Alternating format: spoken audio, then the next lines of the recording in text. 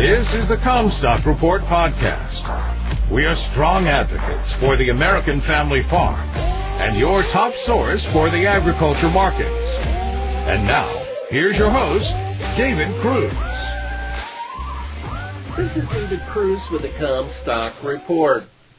Another billionaire is buying Northwest Iowa farmland, Part 2.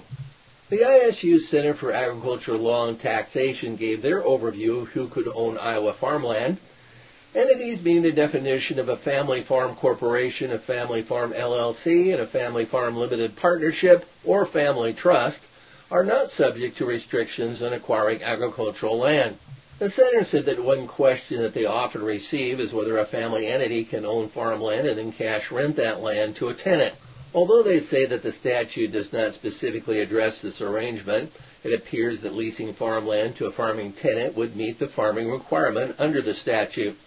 As such, a family entity should be able to retain ownership of farmland, even if it enters into a cash rental agreement with a tenant, unquote. I'm also told that the Lawrence Group has the best realty and contract lawyer in the country, able to embarrass other lawyers. Their farm lease, reportedly 64 pages, and prospective tenants are advised to read every line, as all of them get used. While there was good general consensus from sources that the Lawrence family are good people, they were also said to be hard on their tenants. First off, they do have a plan and they execute it well. As they are doing here in Northwest Iowa, they come in and bid whatever it takes at auctions to own farms.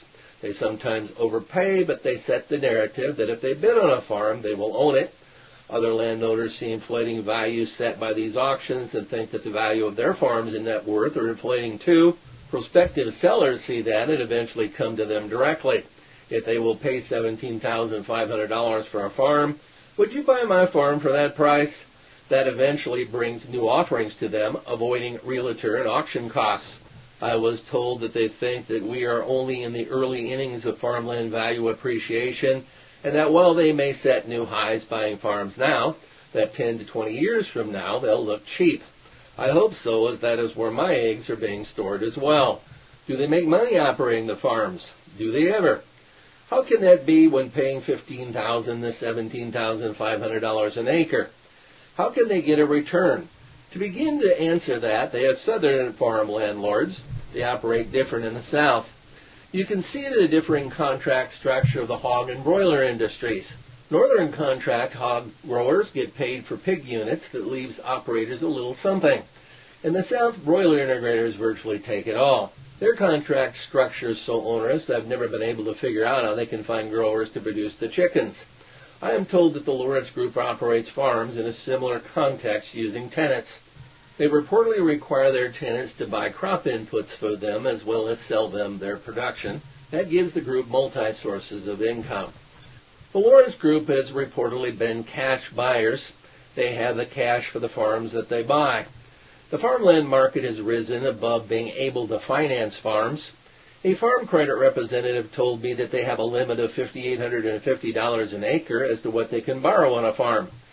That pretty much means that a prospective buyer has to own over 2 acres free and clear, or have the equivalent in cash to have the equity to be able to borrow the rest to buy another acre using financing given the current market.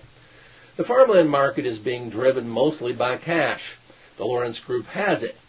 Young folks are seeing the dream of buying their own farm slip further away. I would describe their system as pretty southern, and I do not know how well that it will transfer up here in the north. The sharecropper concept has long been used in the South, and many think nothing of it. Our leases tend to be shorter than 64 pages.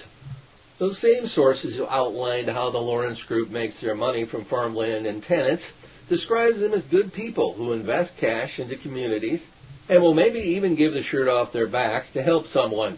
True, but they have a lot more shirts where they came from than most people. The question is whether a billionaire from Arkansas is the farmland market in Iowa. I suppose that he is where we live while they are still buying.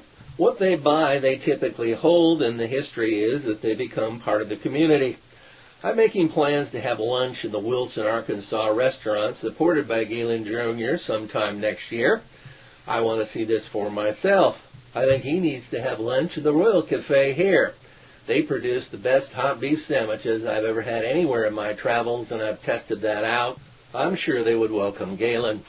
You've been listening to the Comstock Report. For more information and marketing opportunities, contact us at Comstock.com or call 712-227-1110. For a more complete version of the Comstock Report with hedging strategies and trade recommendations, subscribe on our website at Comstock.com or reach out to one of our risk management specialists about how we can help you protect your profits.